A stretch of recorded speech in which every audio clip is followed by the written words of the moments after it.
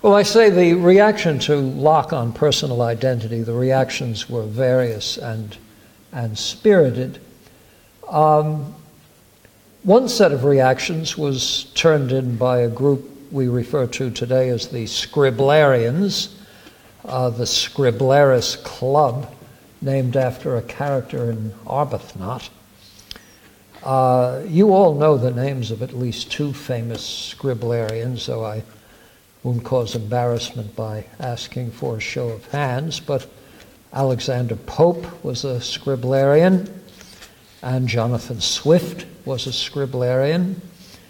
And these were wags, these were literary people who thought that the emerging professional classes, particularly the scientific classes, were overstepping their bounds, making promises they couldn't keep, and otherwise frightening children and small animals with various theories.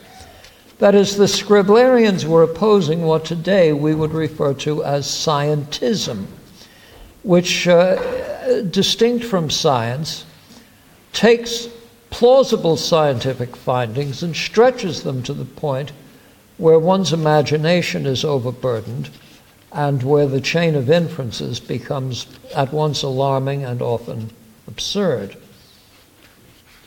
So genes become selfish, and areas of the limbic system make moral decisions, and that sort of thing. Well, you can imagine how the Scriblarians would have, consider Swift, for example, with Lilliput.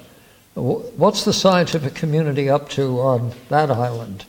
Well, they're trying to get sunshine from cucumbers. And with enough of a subsidy from the authorities, they might be able to get enough of it to sell it off cheaply. Do you see that sort of thing?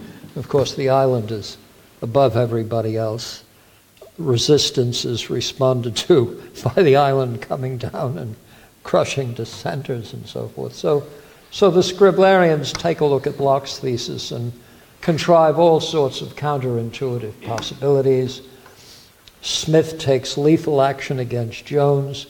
By the time Smith is arraigned and the trial is held, his consciousness now has radically different contents. His memories have been added to significantly. Perhaps he's lost a number of memories. So the person arraigned is no longer the person being tried. Indeed, the poor corpse on the floor probably had an altered identity even as he fell to his death. That sort of thing. So there was that sort of reductio approach to Locke's theory. Now, those who had a very sober and serious reaction to it found certain theological elements contained in the theory that were especially troublesome, and these were brought to a head by Bishop Butler, Oriel College, Oxford, famous for his work, The Analogy of Religion. And listen to what Butler has to say. He reads Locke on personal identity, and he offers a dissertation on personal identity, which includes the following lines, which I think you'll find quite interesting. Whether we are to live in a future state, as it is the most important question which can possibly be asked, so it is the most intelligible one which can be expressed in language. Yet strange perplexities have been raised about the meaning of that identity or sameness of person, which is implied in the notion of our living now and hereafter, or in any two successive moments. And the solution of these difficulties hath been stranger than the difficulties themselves, for personal identity has been explained so by some as to render the inquiry concerning a future life of no consequence at all to us, the persons who are actually making it. And though few men can be misled by such subtleties, yet it may be proper a little to consider them. But though consciousness does thus ascertain our personal identity to ourselves, Yet to say that consciousness makes personal identity, or is necessary to our being the same persons, is to say that a person has not existed a single moment, nor done one action, but what he can remember, indeed none but what he reflects on. And one should really think it self-evident that consciousness of personal identity presupposes and therefore cannot constitute personal identity. So his refutation of Locke is this. Locke would have reflection and the elements of consciousness constituting personal identity. Butler wants to say, no, it is in virtue of having a personal identity that you are the one doing the reflecting, etc., etc. But the point I want to draw your attention to is how he finds a theologically rich area contained in this theory. Just who is in that future life? And what is the status of conscious reflection in that future life? And then, of course, we get to, now Butler is publishing in 1736. Now we get to Thomas Reid, we get to a sustained philosophical inquiry. But I do want to draw attention to this. Reid devotes almost all of the lines on personal identity to a critique of Locke.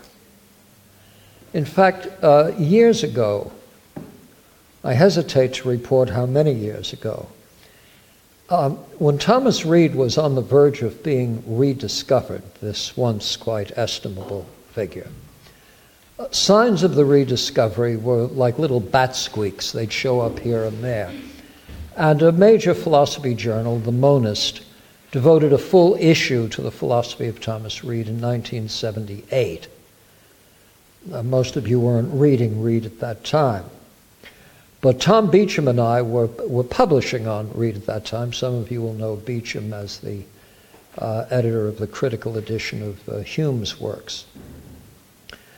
And so Tom decided to be Hume for this purpose, and I decided to be Reid for this purpose, and we published an article titled Personal Identity, Reid's Answer to Hume. Now, among the most gauche things that one ever does is one reads one's own lines, but I do want to read you the introduction that we wrote to that work in 1978, because it makes an interesting point.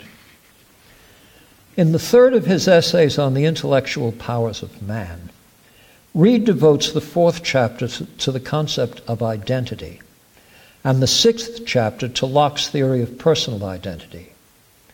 This latter chapter is widely regarded as a definitive refutation of the thesis that personal identity is no more than memories of a certain sort.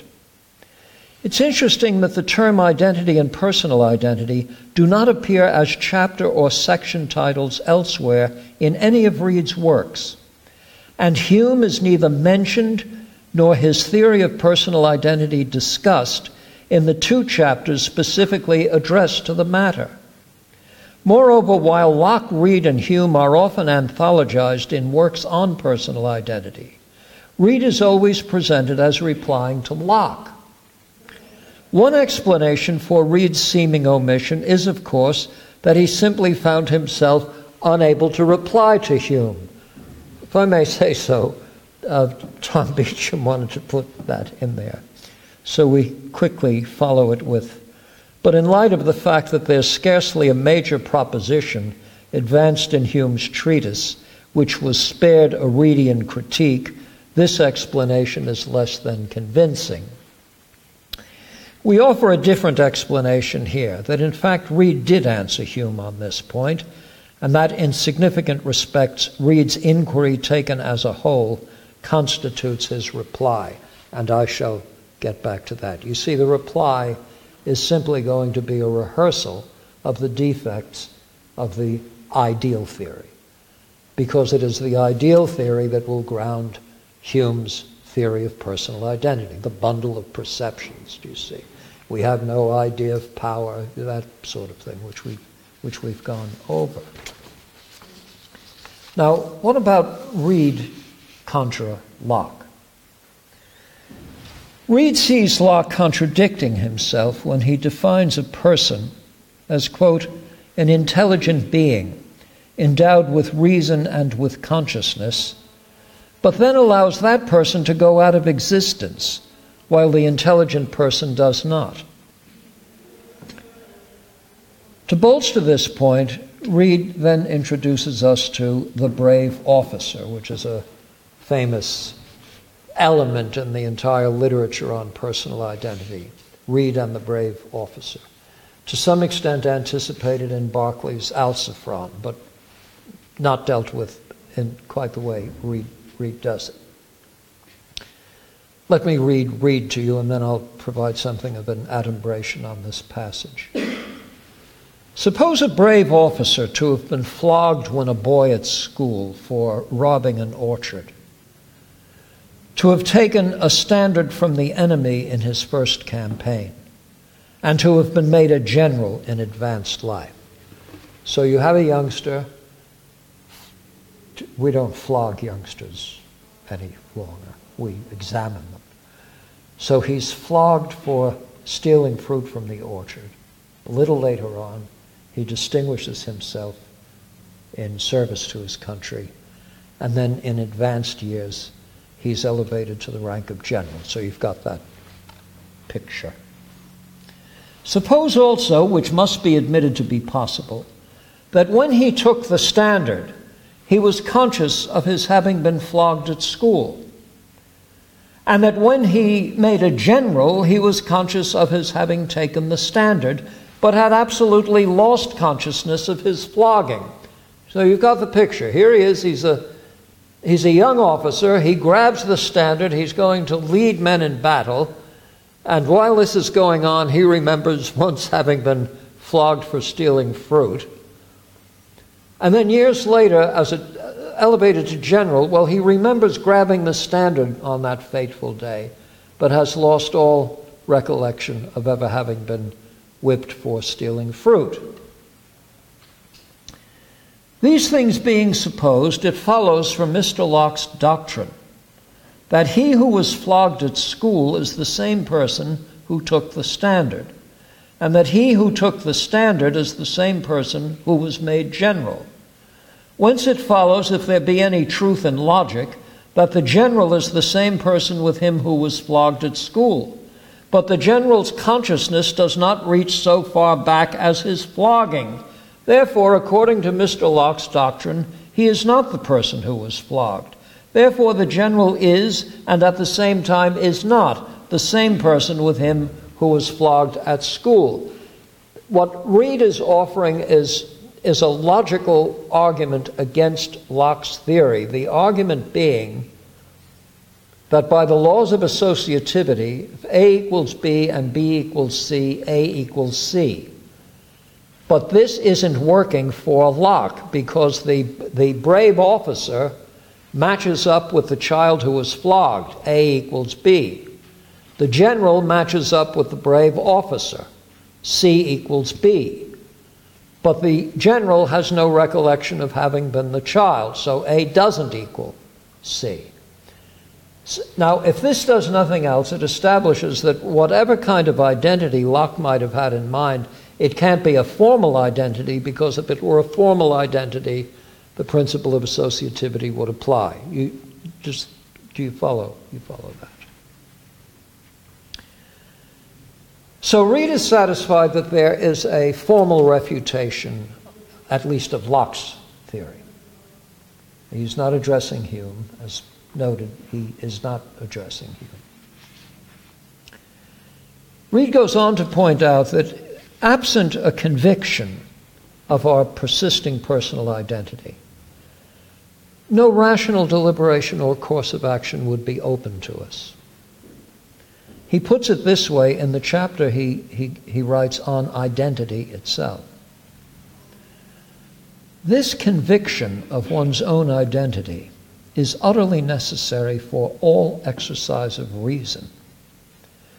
The operations of reason, whether practical reasoning about what to do or speculative reasoning in the building up of a theory, are made up of successive parts.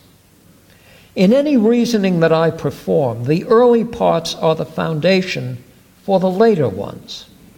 And if I didn't have the conviction that the early parts are propositions that I have approved or written down, I would have no reason to proceed to the later parts in any theoretical or practical project whatever.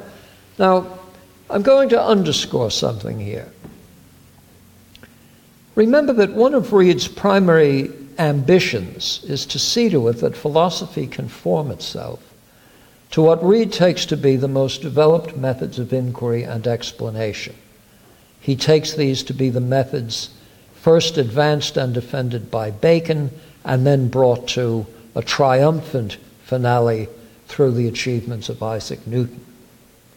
So you start with very basic facts. They look simple because they are simple. Here's a simple fact. You could not do an addition problem unless you were able to knit together in time the successive steps involved in adding these numbers. Now, this is something a 6-year-old understands, right? Suppose you had absolutely no conviction, and indeed no basis for a conviction, that whoever did the 8 plus 5 part is quite different from whoever comes next. You'd have no way of proceeding. Now make the situation a more complex one. You're going to take a bicycle ride into the country, and you've got a place in view. You've got a mental map, so to speak, of where it is you're going. But the one thing you don't have is any continuity of your own identity as a person. The first movement of the bike, and you're lost, do you see? Now, do we have instances of this? We do have some tragic instances of this. Some years ago, when we were, BBC and the public broadcasting system were putting together the series On the Mind, we had occasion to show the sad fate of Clive Wearing, this eminent figure in British music, one of the great interpreters of the music of Lassus, Renaissance music of Lassus.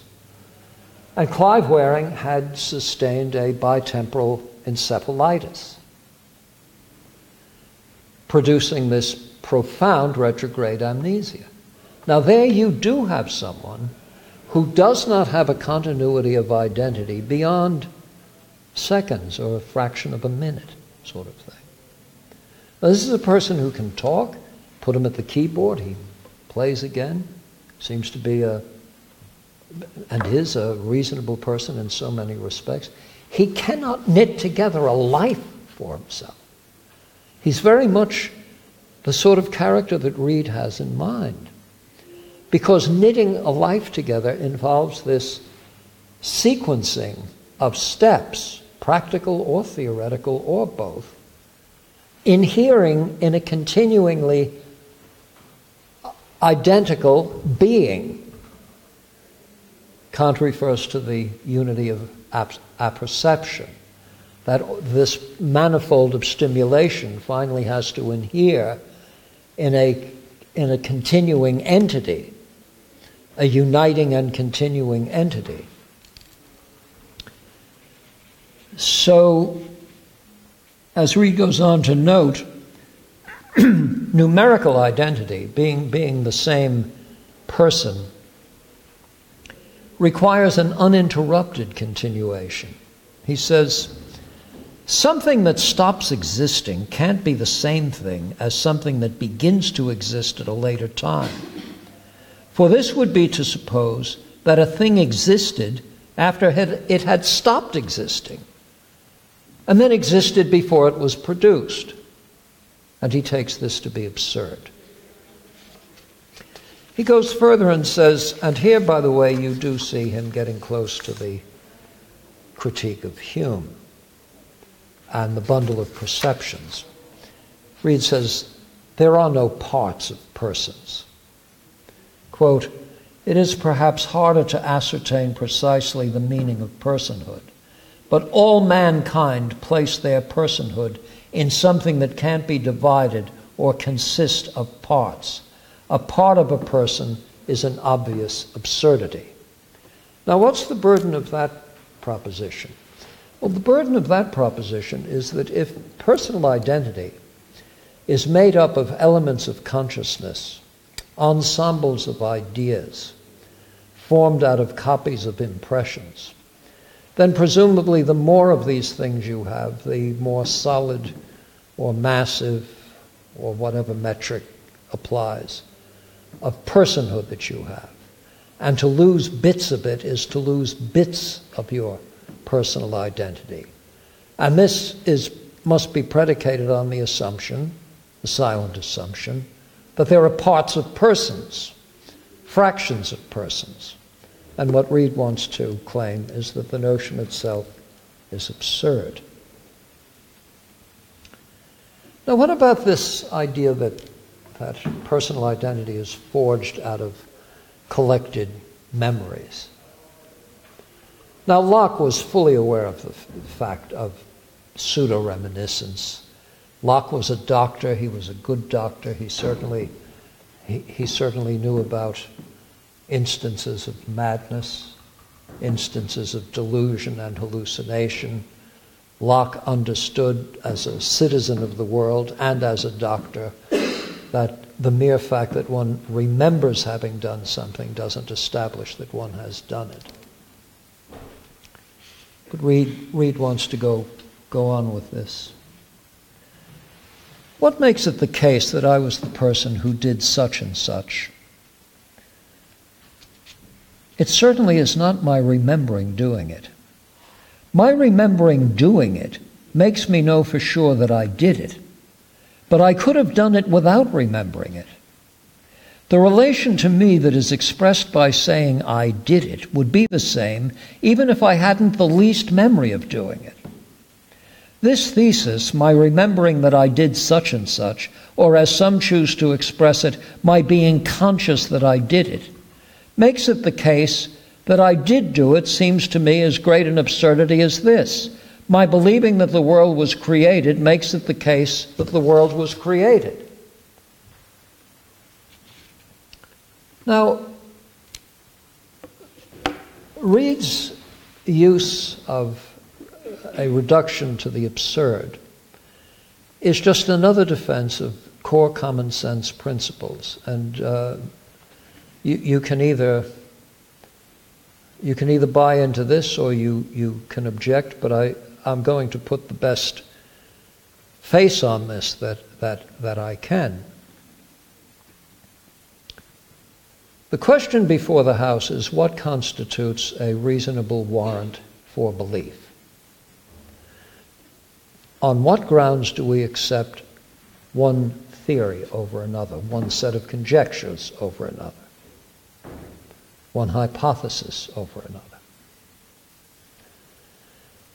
Now, do we say that given two conflicting hypotheses, if the two of them are of equal formal logical adequacy, there's no grounds on which to choose between them? No, no one would take that position in the practical affairs of life. Logical consistency is a desideratum, but when it comes to choosing something that is going to have a bearing on how we conduct our life, how we understand the world we live in, we're looking for something different from logical consistency. What are we looking for? We're looking for practical usefulness. We're looking for, sorry to put it this way, it's such a terribly vulgar term, we're looking for what works. We might not want to cast ourselves that way. No one wants to be a vulgar consequentialist. No one wants to be a sort of hairy-knuckled, if it works, it must be right, it must be true. But when you consult your own experiences, when you have to decide whether the fact that your car did not start this morning is best explained in terms of the suspension of all of the laws governing the performance of internal combustion engines, or there's something wrong with your engine, you're going to choose the latter. Why? Because there's a good warrant for assuming that the laws, the mechanical laws, are not willy-nilly. They are laws, which means that it would be an act of God if all of a sudden all of these laws happen to be suspended just this morning. Now let me try to put not only the best face on it, but a philosophically respectable face on it. Mention a much more modern philosopher who, by the way, reflects quite positively on Thomas Reid, Charles Sanders Peirce.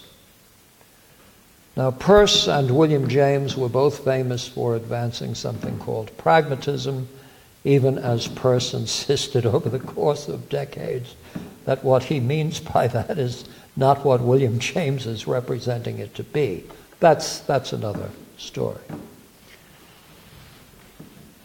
Peirce has a definition of truth that matches up very well with Reid on common sense precepts. Peirce says the truth is that end point, that terminus ad quem, toward which conclusions move by way of an infinite number of successful experiments. Should I say that again? What we mean by the truth of a proposition is that end point toward which the claim relentlessly moves by way of an infinite number of successful experiments. Now, what does he mean by successful experiments? He means successful observations, successful manipulations of nature, successful practical attempts to do something. Do you see? And the emphasis on infinite number is to reassure everyone that there's no guarantee you ever get there, because there's always room for the exception. In fact, the whole project of the scientific mission is to find exceptions where so far the relationships have been exceptionless.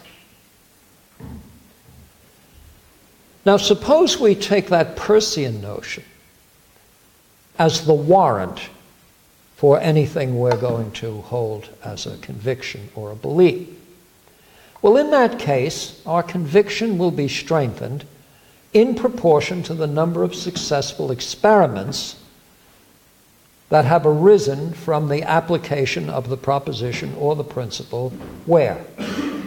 In lived life, in reality, outside the seminar room, down the street, in the attic, in front of the fireplace, on top of the stove, in the machine shop, in the surgery, going to the moon. That's the warrant. I attach myself to these propositions because. And the answer to the because is to point to an entire range of what? Successful experiments. Do it the other way. You've got something that is logically flawless, or flawless at the level of argument. Let's say a systematic skepticism, which David and I have been communicating on. A developed systematic skepticism. And you act on it. And everything you attempt to do fails. You operate on the premise that everything you were prepared to call the external world is nothing but a collection of ideas in your mind. Try that.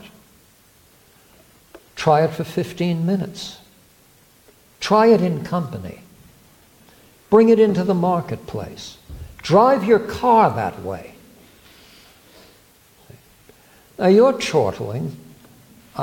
Obviously I am trying to amuse you, but you're picturing yourselves, attaching yourselves to a skepticism of that sort, and saying that no harm will be done as I gun this thing and get it up to about 110 miles an hour, because after all, it's just something being played out in my mind.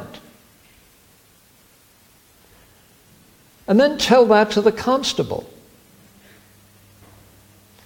who is also being played out in your mind. Well, you begin to get the point. The point is, it's philosophically interesting. It does put certain assertions on notice.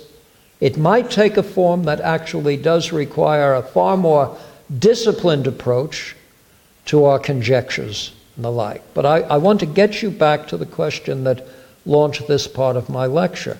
What are you prepared to accept as the ultimate warrant when it comes to significant convictions and beliefs?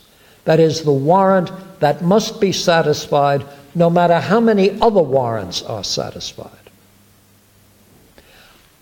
Reid's argument is that the warrant that has to be satisfied is supplied by lived life. The warrant arises from what today and somewhat dismissively might be referred to as folk psychology. The sort of thing that gets people through a lifetime, through work, through relations within their families, the raising of children, their education, the conduct of civic life, the building of cities and so forth. But this is how we busy ourselves, and what we come to accept or reject is determined by the success we have in attaching ourselves to one or another theory. So can we reduce Reid's approach here to a set of core principles? I shall try. First, establish what the property or power must be that enables us to do certain things, and in the absence of which we cannot do certain things. This is, when Kant takes a notion like this, he develops what he is pleased to call a transcendental mode of argument. You should know that the term transcendental used that way was a neologism. Kant introduced that term to be understood that way. A transcendental argument goes like this. You take something that is uncontested.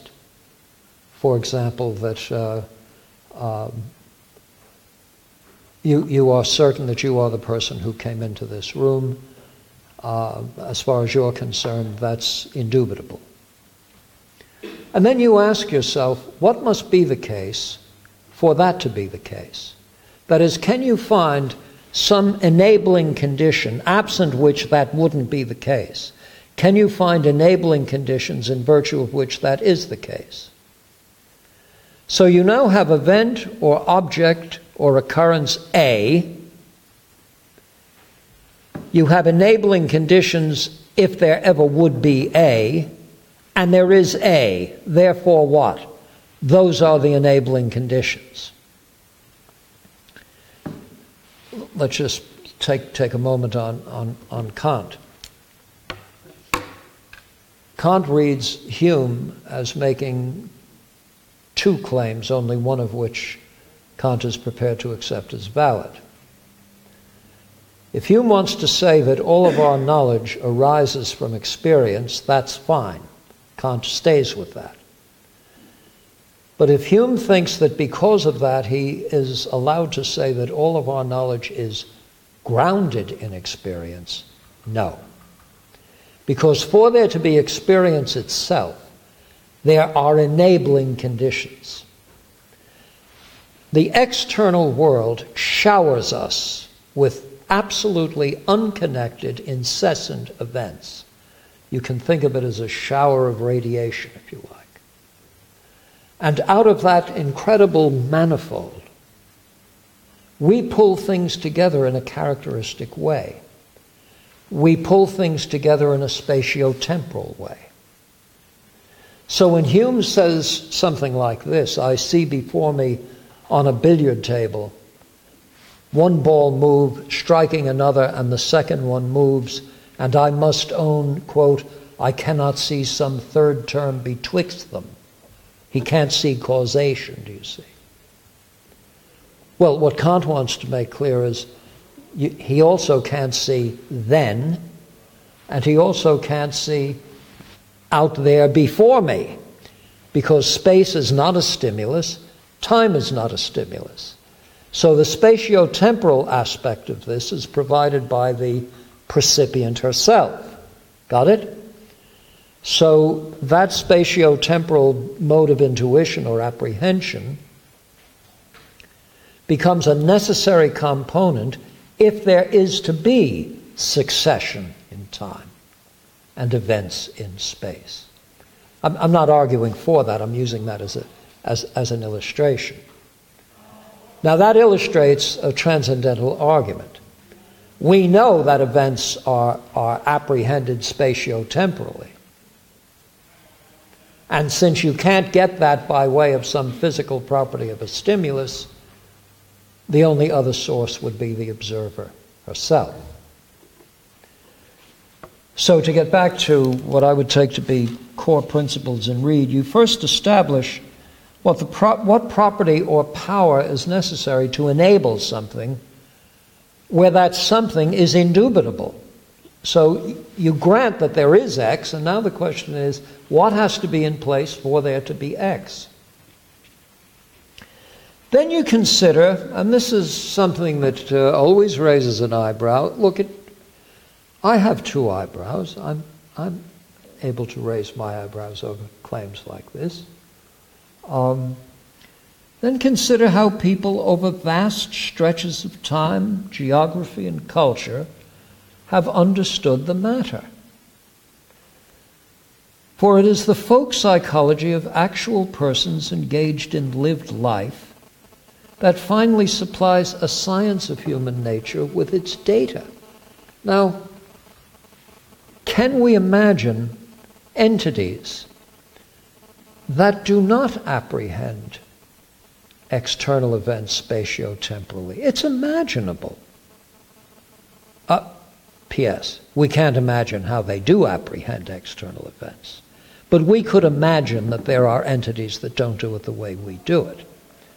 Remember Wittgenstein's line, if a lion could speak, we wouldn't understand him. So there'd be the same sort of thing here.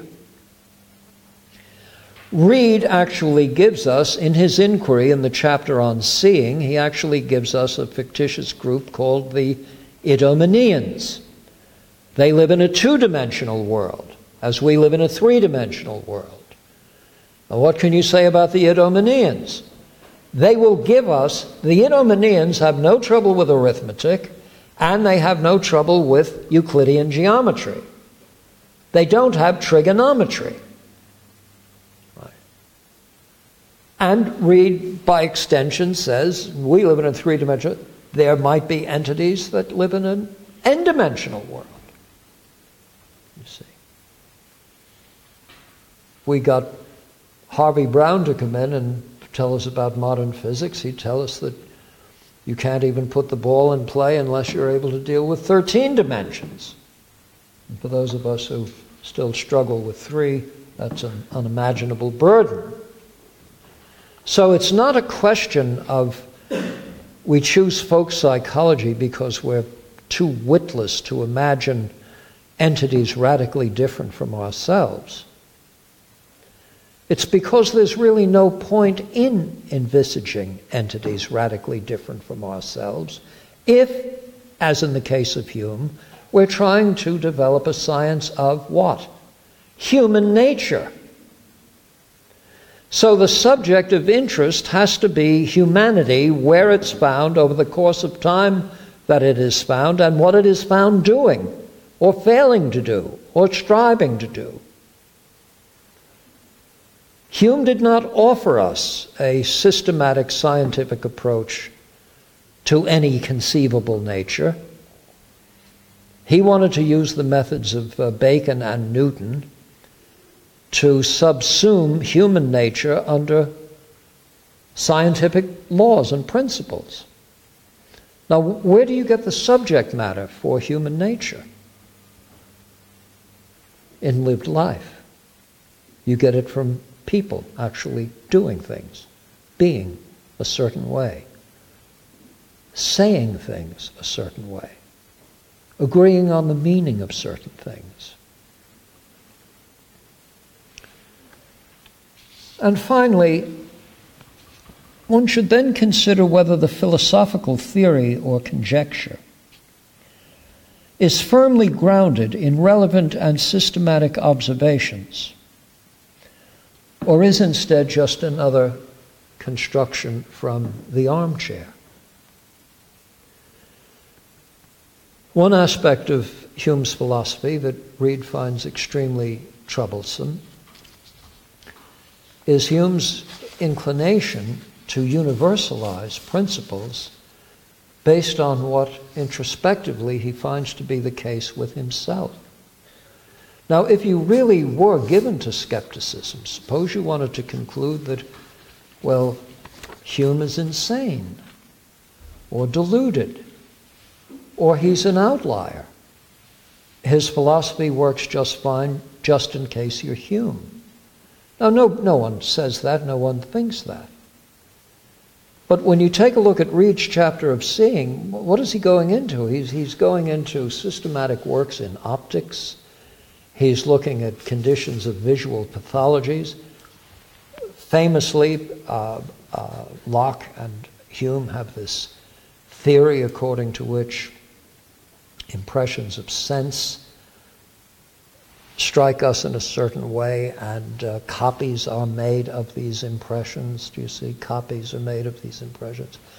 Recall the geometry of visibles. What's the geometry of visibles all about? You don't see a copy of the impression. You see what's in the external world. Do you see? And why is Reid devoting his time to a geometry of visibles? Because the metaphor of copy, unless Hume really means it to be a copy, but the metaphor of copy only matches up with things visible. There aren't copies of odors. There aren't copies of tastes. How would the mind make a copy of a taste, do you see? So if the theory were going to work at all, it would only work with visual stimuli, and it doesn't work with those. The point Reid wants to make is that what he's done to establish this is what any scientist would do who had come up with a theory according to which what the mind possesses are copies of impressions. You can test something like that, you see. Now, the test isn't going to be the last word on the subject, but it surely should be the first word on the subject once the theory has been advanced. So methodologically, Hume has not lived up to the billing that he gave the treatise. This is not the application of Newtonian and Baconian principles. By the way, I'm not suggesting for a moment that that chapter in Philosophy of Science is settled and the method we should be using is Bacon's methods, or even suggesting that the methods used by Newton were Baconian methods. The Newton who frames no hypothesis, he spent a whole lifetime framing hypotheses.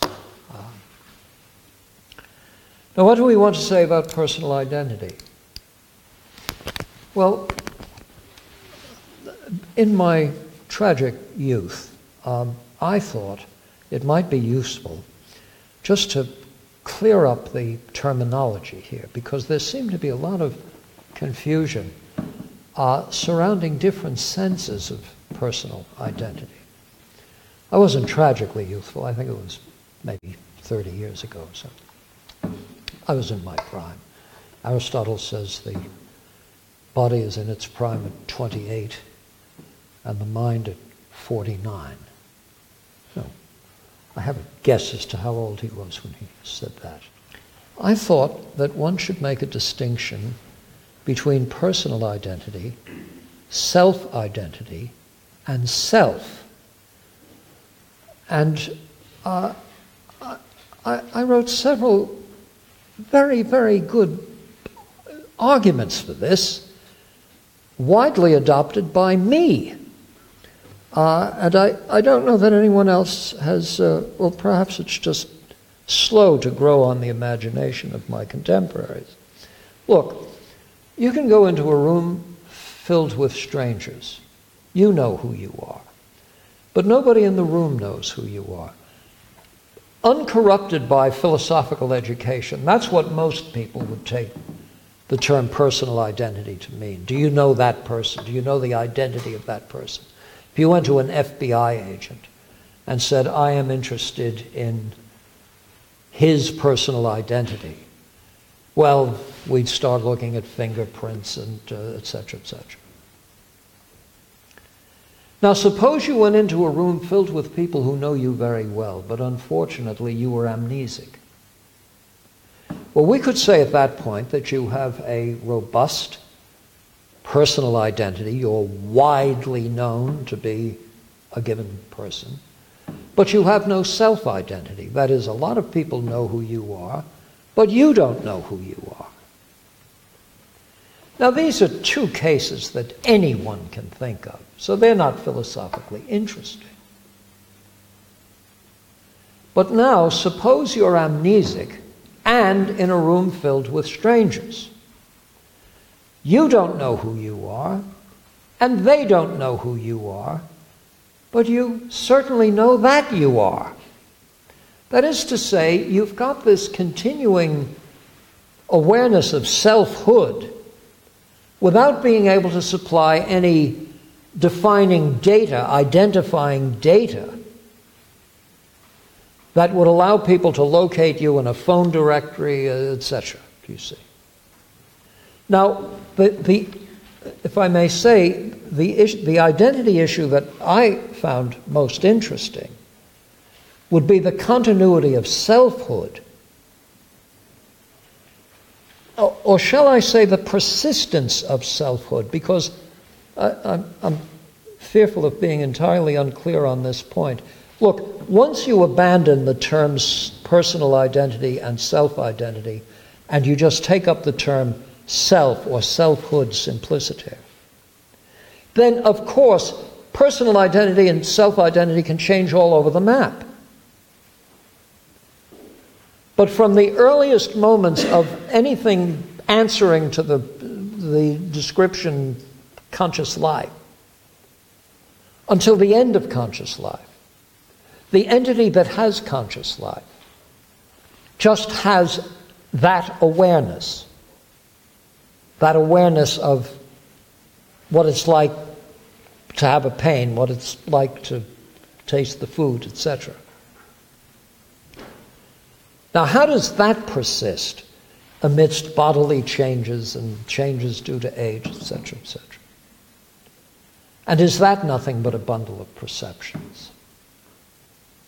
Because if anything is going to hold up as a bundle of perceptions, it would be selfhood.